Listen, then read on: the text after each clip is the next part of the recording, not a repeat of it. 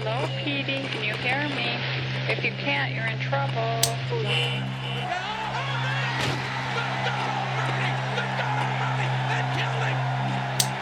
My culture is based on freedom and self-determination. Freedom is irrelevant. Self-determination is irrelevant. You must comply. That's right, boys. Mondo cool. I did not have sexual relations with that woman, Miss Lewinsky.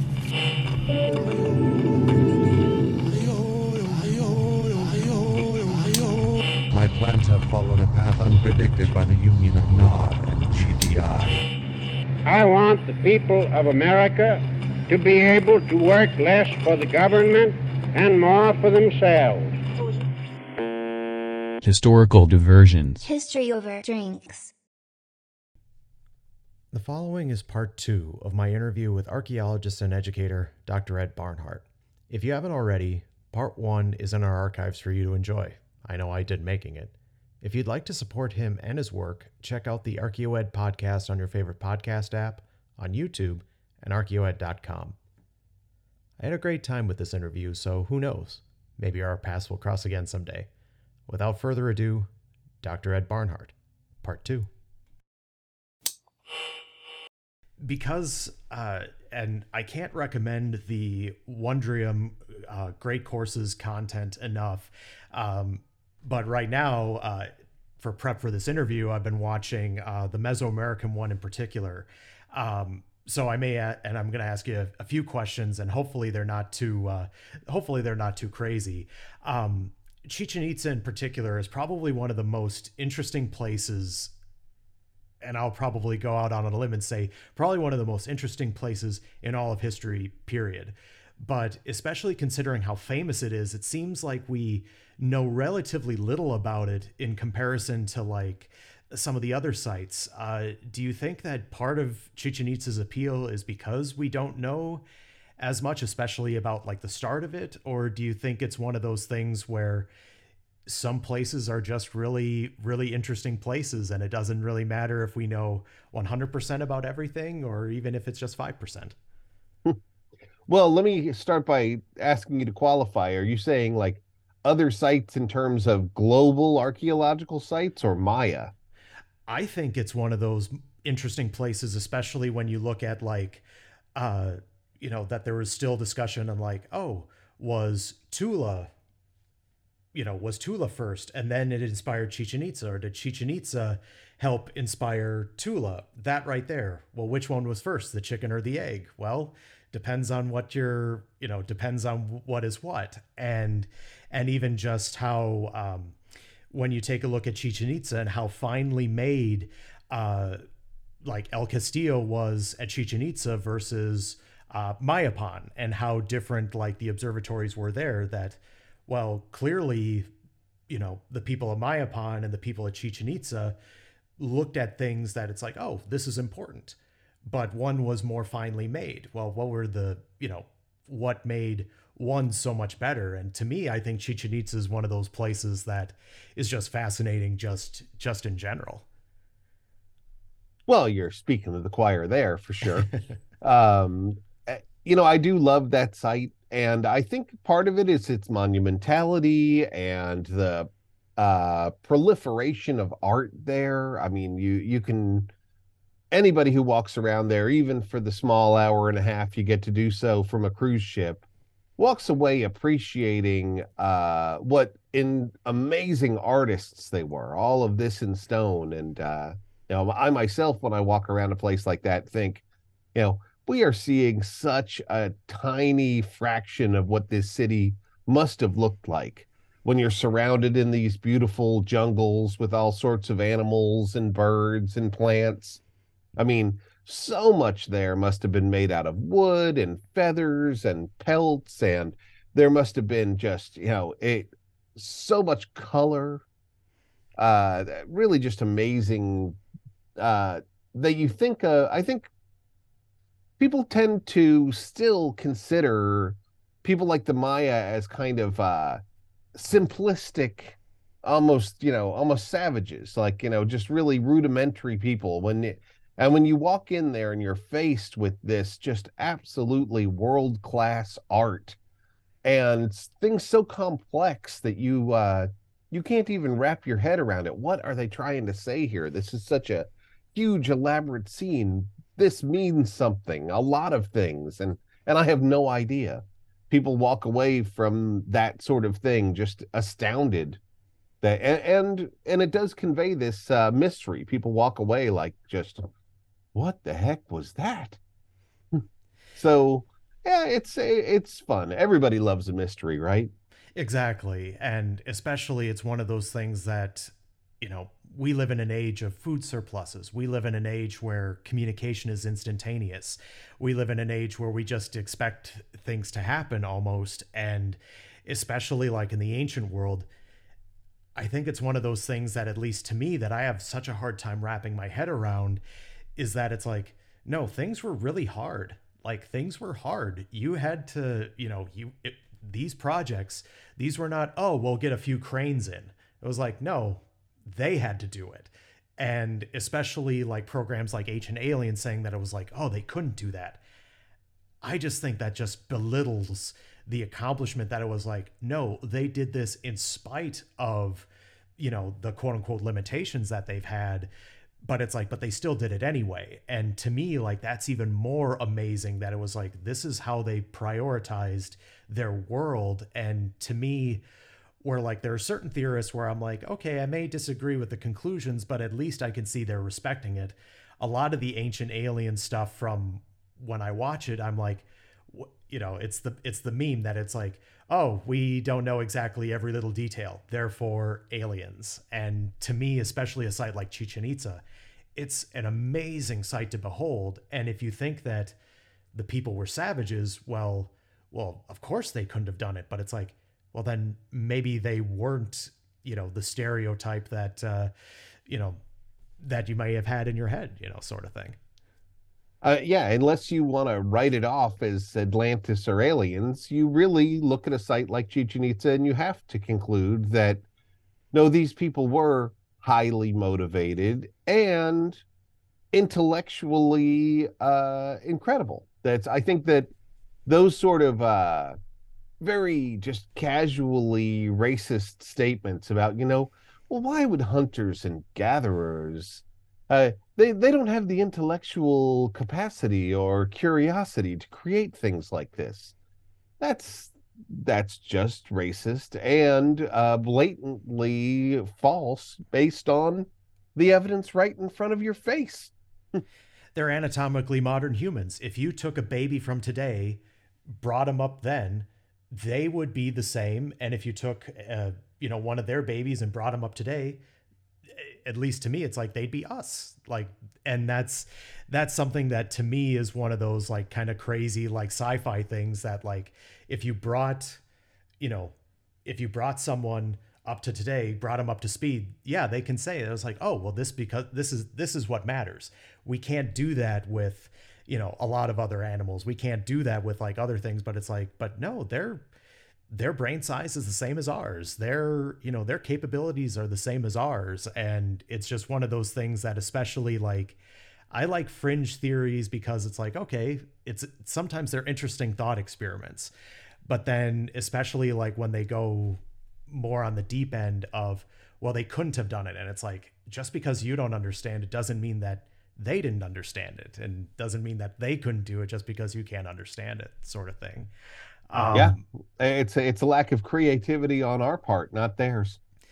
And this is something that, especially because, like, while we do have written records for some things, it's not that we have like a complete history. And this might be a little longer-winded question, but you mentioned in your episode on the Mayapan that the Maya had tolerated, and to a point even kind of embraced, like the Pochteca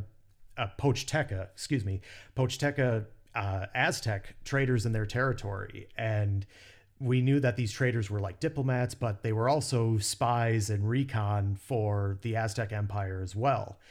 And you mentioned that the Aztec at European contact was poised to invade the Maya territories of the Yucatan. And it's one of those things that I'm one of those, like, I'm one of those natural scientist people that I'm like, I'm assuming we don't have their battle plans, like in a nice little leather bound binder that said, oh yes, we're planning on taking over these sites. Kind of a two-part question. It's like, how do we know that that was their goal? And then was it something that, was it maybe the occupation of Tulum, for example? Or do you think that, and then kind of a third part question, do you think that the Aztecs would have done well, kind of a fantasy booking, do you think the Aztecs would have done well militarily against the Maya if the Europeans hadn't shown up? Okay. Well, first of all, we know that they were working on the Maya of the Yucatan because this was their standard playbook, and they had already gone through the whole plan multiple times in other regions.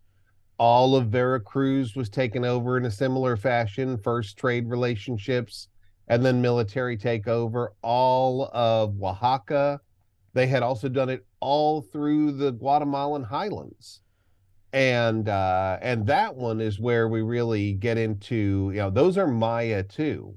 And those were Maya who were easier in some regards to subjugate because they were distinct language groups that didn't always get along with each other. And they had built defensive cities and had a kind of distrust of each other and also a natural isolation from each other being up in the mountains. So the Aztecs were easily able to divide them, to put wedges between them, to highlight trade relationships with one against another, and so they played them and were able to take them over in a way that I think it would have taken them longer to do in the Yucatan, because the Yucatan, even though Mayapan had fallen apart, they still had a unified language and they had centuries of working together. And so I think it would have taken them longer to get the interior. They were teasing around the outside. We can tell from the murals at Tulum that they were there and changing the art and changing the buildings. They had that huge center of trade that was basically the doorway into the Maya world. That was where, near where Ciudad Carmen and Villahermosa are today, where Cortez picked up La Malinche. That was, La Malinche was great for him because she spoke both Maya and Aztec. And she did so because she lived in one of these communities that was the Aztec gateway into that world. I think it probably would have taken them a while to get into the interior if they even cared to, but they were on the march, and we know they were going to do it because they had done it to every other culture on the road to the Maya. There was no reason for them to stop then, and no sign that they were about to. And that makes sense. And this is something that, moving away from like the hypothetical, if the Europeans hadn't shown up, well, once the Spanish had shown up, you had mentioned in your episode on the Spanish conquest of the Aztec, especially with the way that the Aztecs' political hierarchy was laid out. I mean, almost as soon as they took over Tenochtitlan, it was like, well, they've got, now the Spanish, under new management, Aztecs under new management. Now we're the Spanish. You had mentioned that Cortez's Aztec scouts had reported to him that the Maya still needed to be invaded, even after Maya representatives they were like, oh no, we're with you. And I'm just curious, and this may be reading a little too much into the episode, but I'm just curious if this was if the Aztecs had, either a hatred or strong dislike of the Maya. Was it a situation where even if the Maya said, yeah, we're fine with the Spanish, we'll continue things as it is, and the Aztec scouts are saying, no, you need to go in and take them out, was this kind of and I'm going to probably screw up the German, like a Götterdämmerung situation where the scouts thought to themselves, if we're done and our civilization is getting conquered and killed, everyone else is going down with it? Or is that kind of a gross oversimplification of what the situation was at that time? Gosh, I don't know if I have a good response to that one. I mean, I don't think that the Aztecs had an animosity towards the Maya. The Maya continue to have an animosity towards the Aztecs, but I don't think they wanted. I don't think it was out of spite that they Mhm. made that kind of suggestion. It was probably more along the lines, if anything, that the Aztecs had an understanding of just how many Maya there were, Okay. where the Spanish had only been skirting along the coastline. They really did not have an understanding that there were, tens of thousands of Maya living around Lake Chichen Itza and all of those areas of the jungle, that there were so many people in there. Probably the Aztecs had a understanding that, like, no, that's not the population you see. That's a fraction. That is a lot of people. That makes sense. Um, and to kind of go like a little more general, and probably a little more current. Since you're the president of the Maya Exploration Center, and to those who haven't heard of it, one, you didn't listen to the intro that I gave, which is unfortunate, but hey, let's reiterate it. The Maya Exploration Center is a nonprofit dedicated to the study of ancient America, with especially the emphasis of the Maya in particular. And I'm curious, as I'll call you a non-traditional educator, even doing an interview like this is something that I haven't gotten from, from other people, but just even your Wondrium courses, your podcast. Um, as a non-traditional educator, how do you like what you're doing now versus working at a university? You've had some experience teaching anthropology classes. Um, how do you like doing like this particular type of work versus something more in like an academic setting? By this kind of work, you mean out in the field with Maya Exploration Center, or this Yeah. kind of? Yep. Yep. Well, I much prefer it, really. I did go the traditional university route for a while at what's now Texas State University.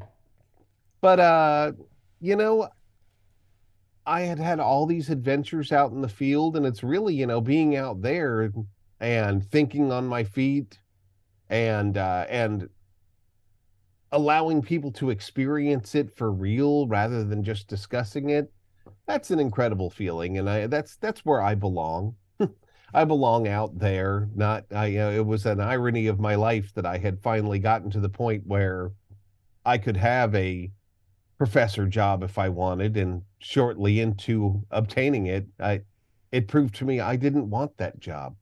No, Was I it enjoy doing these podcasting things, and it's fun to be able to communicate. And I'm in a different time of life right now, but when I was in my mid-20s, I was like, oh my God, am I going to spend the rest of my life teaching intro to cultural anthropology to people who clearly don't even care about it and are just in here for the elective?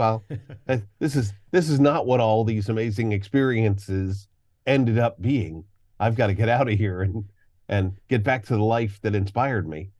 Was it something that when you were teaching classes, was it something that you were determining the curriculum, or was it something where, working at Texas State, you were, yep, this is the curriculum we want you to teach, and this is how we want you to teach it? Or was it something that you had a little more leeway with, but you were more like, just even in a classroom, this isn't learning the way that I think learning should be done, sort of thing? Well, it depended on the class that I was teaching, but yes, especially the core intro classes. I had a textbook and I was expected to teach that textbook. And if I had time left over, I could do my own topics. And every once in a while, just to, you know, stave off madness, I would just, today I'm talking about what I want to talk about. Put that book away. Yeah. But it was very much, I literally wrote. And it's one of those things that especially it actually dissuaded me into going into archaeology, because I assumed it was going to be more, okay, you're either, the shovel digger, or you're at a, an academic position. And especially after 4 years of undergrad, to me, I was like, I want to go out and work. I want to go out and see things. And in my early 20s, it was very easy for me to be, oh, I'm working for a medical examiner's office. Oh, I'm doing a lot of scene work. And then as I got older, okay, I actually want to be sleeping at 1 in the morning, so I'll be doing more lab work. And it was one of those things that, especially given like new mediums and different ways of learning, uh, it's very interesting. Like, I'm curious to see how the next few decades are going to work in terms of education, especially considering how not a lot of people can just be in a classroom and just sit there and absorb material.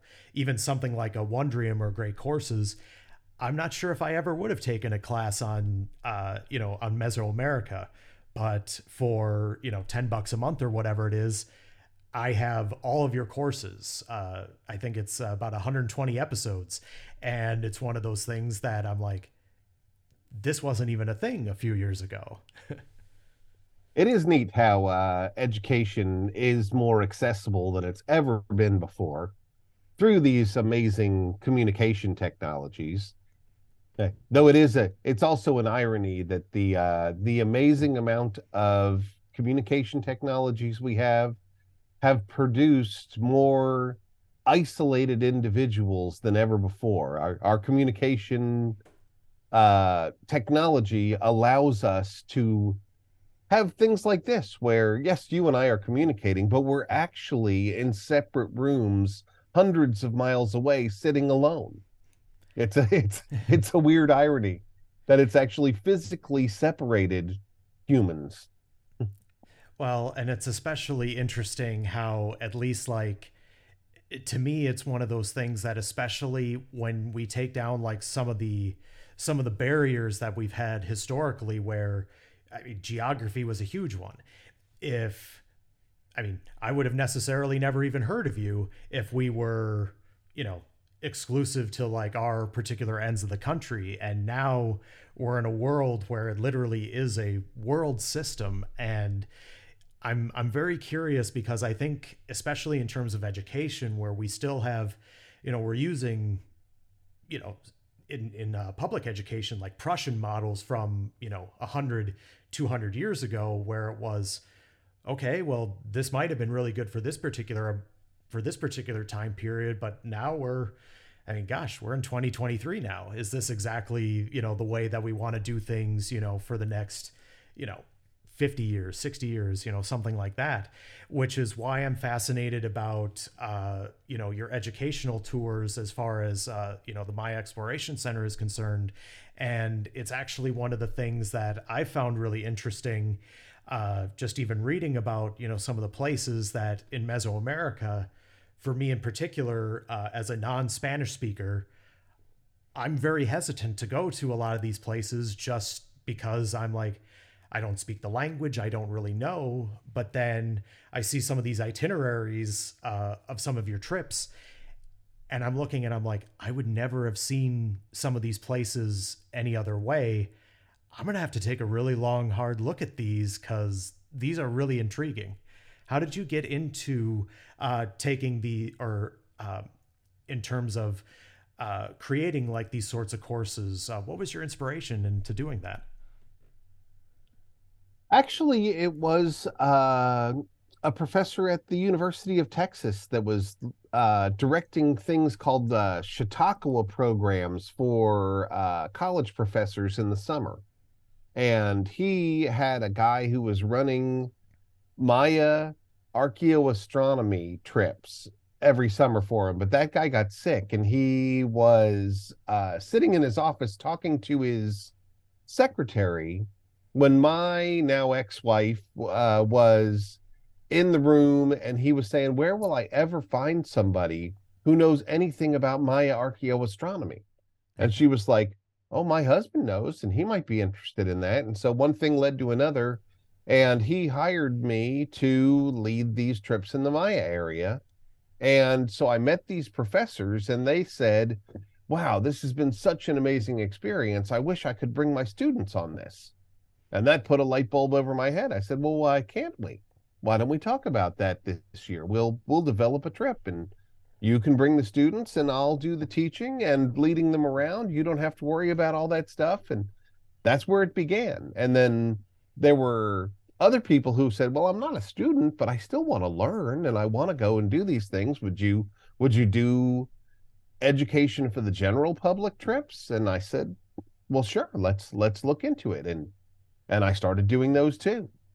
Sadly, nowadays, the study abroad programs are just about gone. Universities charge so much to students, and there's so much strange overhead, and there's all this political stuff. Everybody's scared to death that their child's going to get kidnapped in Mexico or something. And when I get the opportunity to bring people down, I show them that it's not that way. But especially when it comes to high school and college level kids, there is more resistance to traveling the world, both financially and politically, than ever in my lifetime. So I do more and more public education things these days and less for students, which is a shame because those are the guys that are going to change the world and could use the information now. All these retirees, like, that's information you could have used 30 years ago. Well, it's definitely one of those things when I was in college and now I'm looking at it as, oh my gosh, that was that was longer ago than even for someone like me would have liked to admit. But one of the places I've always wanted to see was Teotihuacan. And you're talking, not even an hour away from Mexico City. And I look at Mexico City and immediately like the hair stands up on the back of my neck. And I'm like, that shouldn't be that way. It's a wide world out there to explore. And unfortunately, it's one of those things that sometimes we have to get beyond like our own biases sometimes where it's like, okay, well, you've heard this. Okay, fair enough. But that isn't necessarily the whole story. And in the age of misinformation, disinformation, and fake news, well, just because you heard something doesn't mean it's exactly true, which is why I see like courses, that are, the study abroad people for people that aren't necessarily in college anymore. And those are things that, as soon as I can, I'm definitely interested and would recommend something like that just based on everything I see. I look at it and I'm excited to talk with you off air a little bit about it. Awesome. Well, Mexico City is a lovely place. And one of the pleasures of my job is to bring folks down there, kind of break through those myths. I feel like oftentimes what I'm doing is a grassroots movement. I'm just talking to one person at a time, affecting folks' attitudes and minds. And I love it when I see somebody who's come down with me with a lot of, hesitations and worries. And then the next year they're on their own trip. Hey, I went back to Oaxaca and look at me. I'm walking around in the streets and I'm taking this cooking class from a woman up in the mountains. And, the ability to guide people into losing some of those prejudices and fears and realizing, just what nice, kind folks there are in a lot of these places that we worry about, that the news tells us to worry about. There's a lot of people who just, once they've come around with me a little bit, I've worked myself out of a job. Next time they go on their own because I taught them that they don't need to be scared of it. I'm a lot more worried walking in an American city than I am in a Mexican city. I'll tell you that. Well, and especially for certain cities, there's definitely some where one of my friends, he was in Iraq as a military guy, and he was National Guard there. And the history person in me, I'm thinking of ancient Assyria and Mesopotamia, and I'm like, oh, I want to go to these places. And he's like, there are some really good people there, and there are not some really good people there, and that's in a place like Iraq. But part of the reason I even want to go to places like that is because, well, just even if you walk around some of these places, you can realize what history has been done there. And, and it's one of those things that, in other areas of my life, I'm very much a capitalist, but in certain ways, I'm like, well, history is a legacy for all of us. Like, it's one of those things that, you don't have to have an exclusive right to know, what the cultures of like Mesoamerica or South America or any of these places. And that's simply an issue of like education. And to kind of pivot and I know I've gone a little bit past past our time, but I want to make sure that I, convey how appreciative I am. I want to ask, especially in terms of for people, like my ideal for my podcast listeners is people that didn't think they were interested in history because they didn't like the teacher or they didn't know much about the content, that it was like, no, there was actually really interesting stuff here. I actually got into history by watching channels like the History Channel. And I actually read, especially early on, a lot of Graham Hancock's books. And he's enjoyed a recent resurgence based on his Netflix show. And to me, that was one of those things that was my starting point. A lot of people probably became interested in archaeology just based on the Indiana Jones movies. In terms of educating the public about history, do you think like quote unquote like popular histories like that do it a disservice in the long term? Or if it ends up just being a starting point, the way that it was for you, the way that it was for me, is there anything inherently wrong if that's a starting point? Or do you think that certain fringe theories or, inaccurate portrayals of, archaeology, do you think that hurts long term? Well, I think first and foremost, I think the former, that however folks are inspired to learn more is a good thing. And be it, Graham Hancock or Ancient Aliens or Indiana Jones, a lot of times, people take a casual interest in what entertains them. I think that there's a painful amount of archaeological literature that is boring as snot. And it's just not, it's not the sort of thing that inspires. And that's a problem within my field. I think that sometimes academia thinks they have to be, serious and boring, or they don't look professional, where, a little bit of zing and bling around here, that's okay. That's just getting people's attention. That's the world we live in. But on the other hand, there are moments where shows like Ancient Aliens and Graham Hancock's latest Ancient Apocalypse are, on the one hand, robbing the achievements of our ancestors by explaining them away that they were incapable of them, so there had to be an alternate explanation. Those are negative things. And I believe in today's world, there's an unfortunate amount of people who are looking for, confirmation bias. They have a worldview already, and they can basically weaponize things like Ancient Apocalypse to further their wrong-headed worldview of white supremacy or whatever else it is. And I believe that let's just go ahead and say Graham Hancock has been very defensive about that he is not a racist. I don't think he's a racist.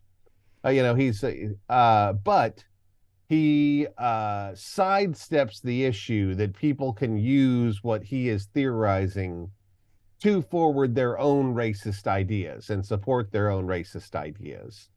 And I think I wish he would be stronger in that repudiation. But I think he keeps a little quiet because, it's it would narrow his demographic to do otherwise.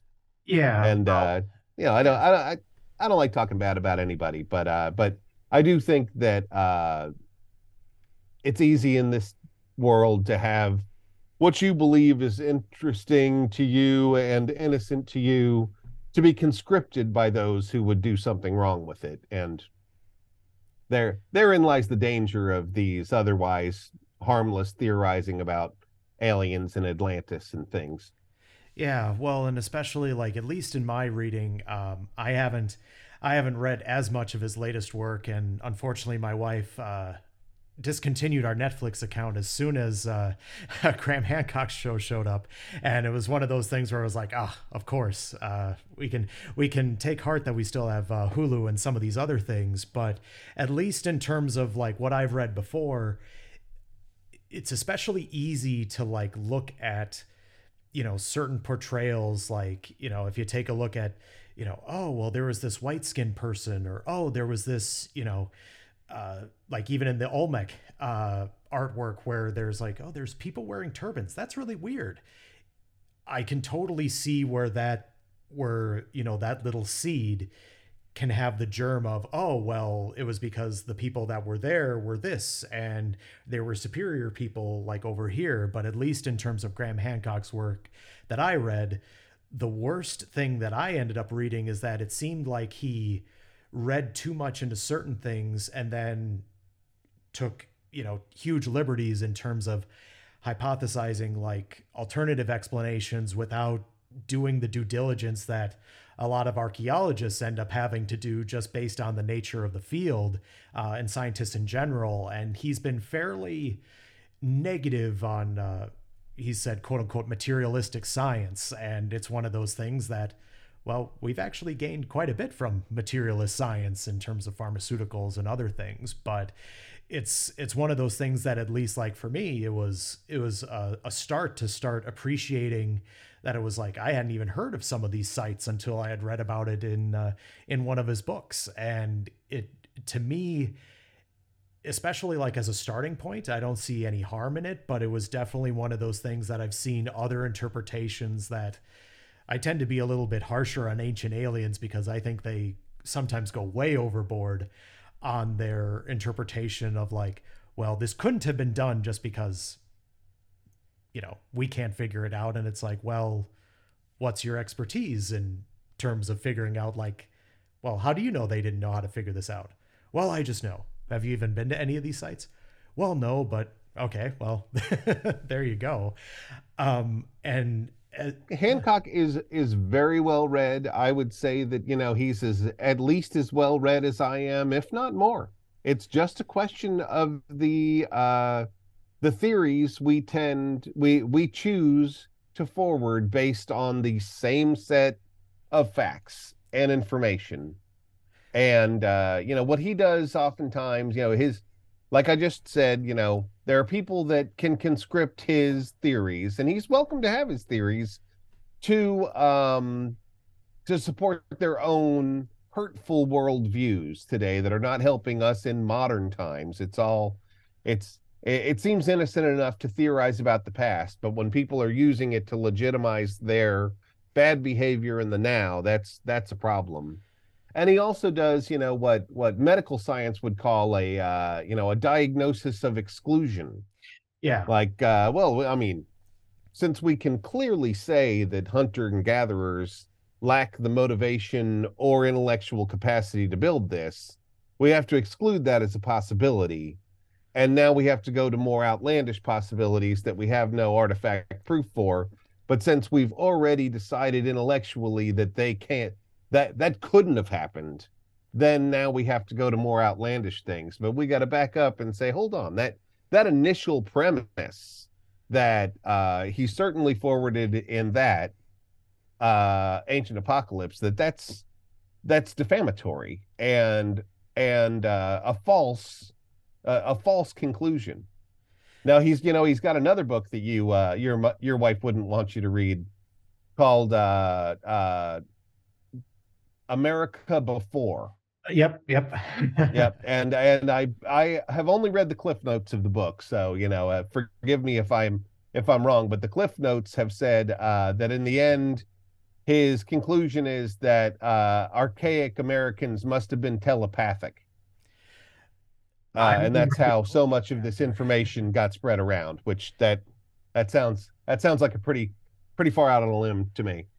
Yeah, I've only read the Cahokia chapter just to kind of see like what in my research as far as Cahokia goes. I'm like, oh, I'm just curious like what the popular version is, and I actually thought it was very interesting in comparison to like where I've heard him hypothesize about like the Egyptian pyramids or like the Maya pyramids, for example, where I thought Cahokia was relatively tamer, but I also wonder if part of it was that it was like, well, maybe there wasn't that much to propose a particular theory. And no, I think he's in control of the literature. He has read Palkatek's book, all these things, and he's a great and engaging writer. I wish that more people, mainstream my colleagues, could write as well as Graham Hancock does. And when he's marshaling all those facts in that chapter, I mean, I could read that chapter and say I agree with everything, or I can verify everything he's saying. These are all out of archaeology. It's just, that last 5 yards Yeah. where he makes the conclusion that jumps the ship for me. Yeah, and it actually is something that I remember reading Underworld, one of his books, and it was actually kind of a slog because he cited so many things. It actually did remind me more of like an academic text where it's like, oh, and then he's got this source and then this source, and then I want to divert and take a look at the other source, and it was like, wow, this is actually way more source than I had originally thought. And in terms of being well read, and especially as we're finishing up here, one of the things I'm curious on, just even doing research into Cahokia in general, man, it is very easy to go down the rabbit hole that as soon as I think, oh, maybe I have a little bit of a, command of, the recent knowledge, and then I see, oh my gosh, now there's another book. Oh my gosh, there's another book. Or, oh, here's some more journal articles. As someone who is more on the, I would say more on the front end, especially like, given your career, how do you keep up with all like the recent literature? Is it just you subscribe to a bunch of, professional journals, or is it one of those as soon as you open up, you're not going to, the, a particular bookmark, it's oh no, I'm actually going to this particular website. How do you keep up with all the new literature? It is a struggle, and I'll be completely honest and say every once in a while I kind of resent it. It is my it is my field, and I'm an avid reader, but I read maybe one book a year for pleasure, and the rest of it I feel obligated to just try to keep up with this, tidal wave of literature. So many people are out there with the social media. I don't even look for it really anymore. It just floods into my Facebook and my TikTok, and and all sorts of nice folks that I've met over the years say like, oh, I saw this article and I thought of you, Ed. So I'm going to send that to you. And I like, it's all I can do to keep up with it. I mean, right now, if you could see my desktop over here on the left, there are 7 different articles that I should be reading right now. And I'm about to go to Peru in next week, and I'm going to print out all those articles and read them on the 7-hour plane ride, and I'll have gotten that one done. But it's a tidal wave. It really is. And there are great sources, like if your question is, where to go for a lot of good information, I highly recommend academia.edu. It's a free resource, and it's got a searchable database, and it is like all of the old journals. And if you pay extra, you can get the current journals as well. But that old literature is sometimes the best. The funny thing about archaeology is sometimes the absolutely most insightful papers were written 100 years ago. Yeah, and I saw it on your show notes. It doesn't even exist anymore. It's under some shopping mall somewhere in Minnesota. Yeah, well, and that's exactly like, because it is so hard, there's so much. And I actually came across it by looking at your show notes.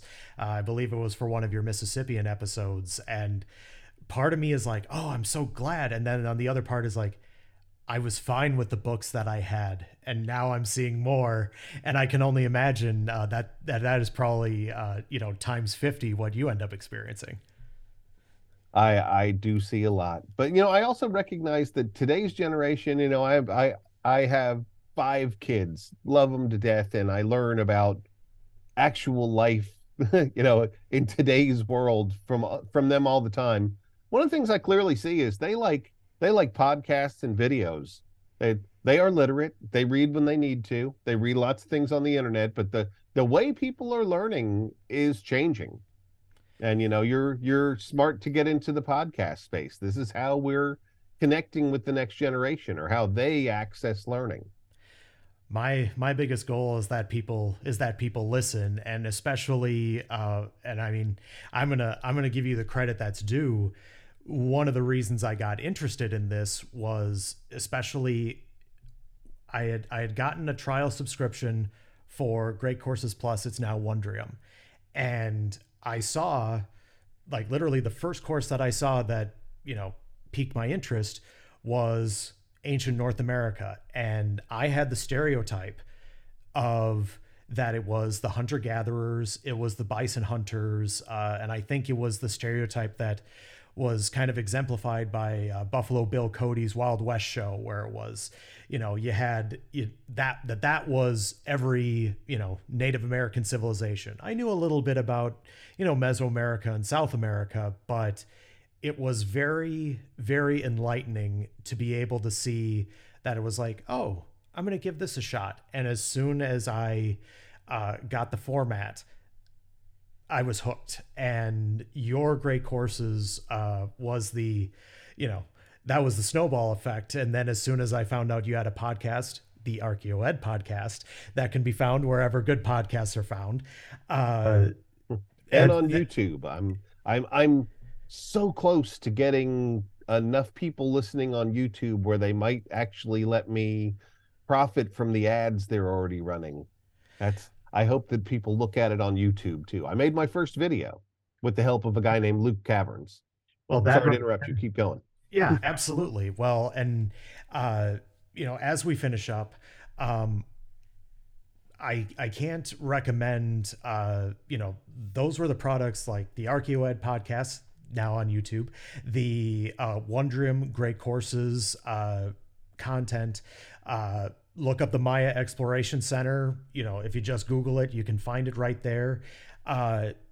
In terms of your next project, because you strike me as somebody who is looking for the next thing, what's the next big project? Is there anything that you have in the can right now that you can share with us? And how can we support it? Well, thank you. I appreciate that. It's been fun.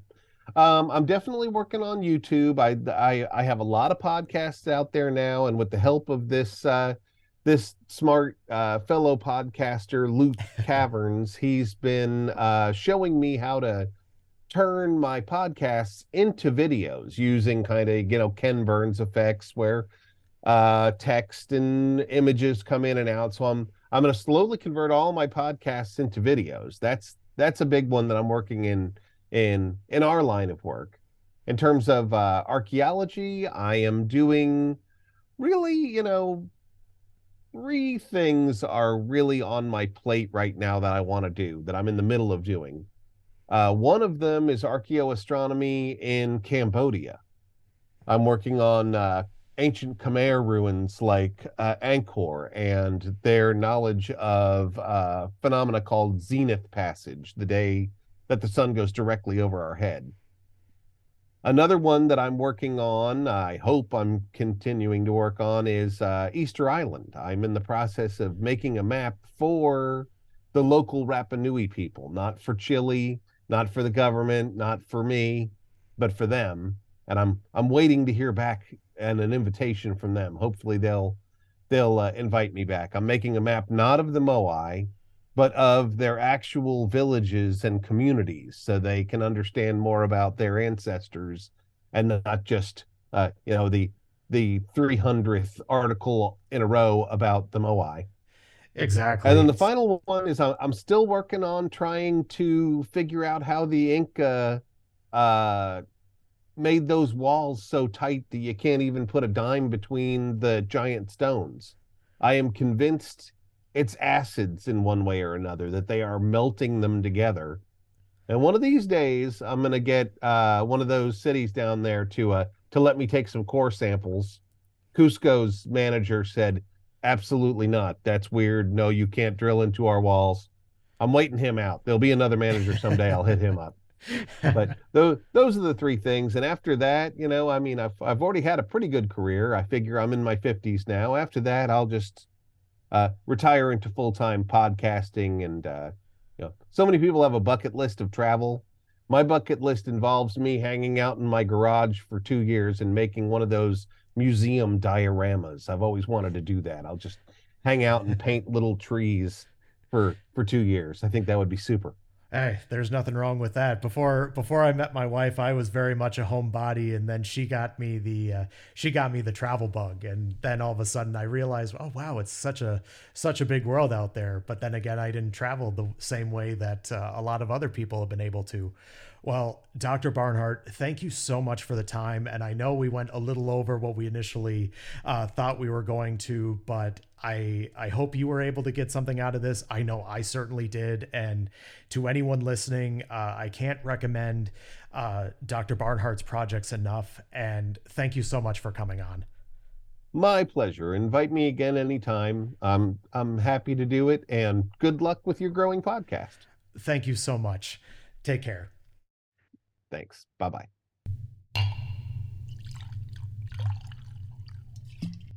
Hi, everyone. Thank you for listening to Historical Diversion's History Over Drinks. If you enjoyed this episode, your feedback would be greatly appreciated. 5-star reviews, positive comments, and even just telling your friends about us helps. We're on social media, Twitter, Facebook, etc., but the mothership is historicaldiversions.com. You can find show notes, ways to support, and other fun info on there. Thanks again for listening. This podcast was written and produced by your host, through Historical Diversions LLC. Any other rights belong to their respective owners.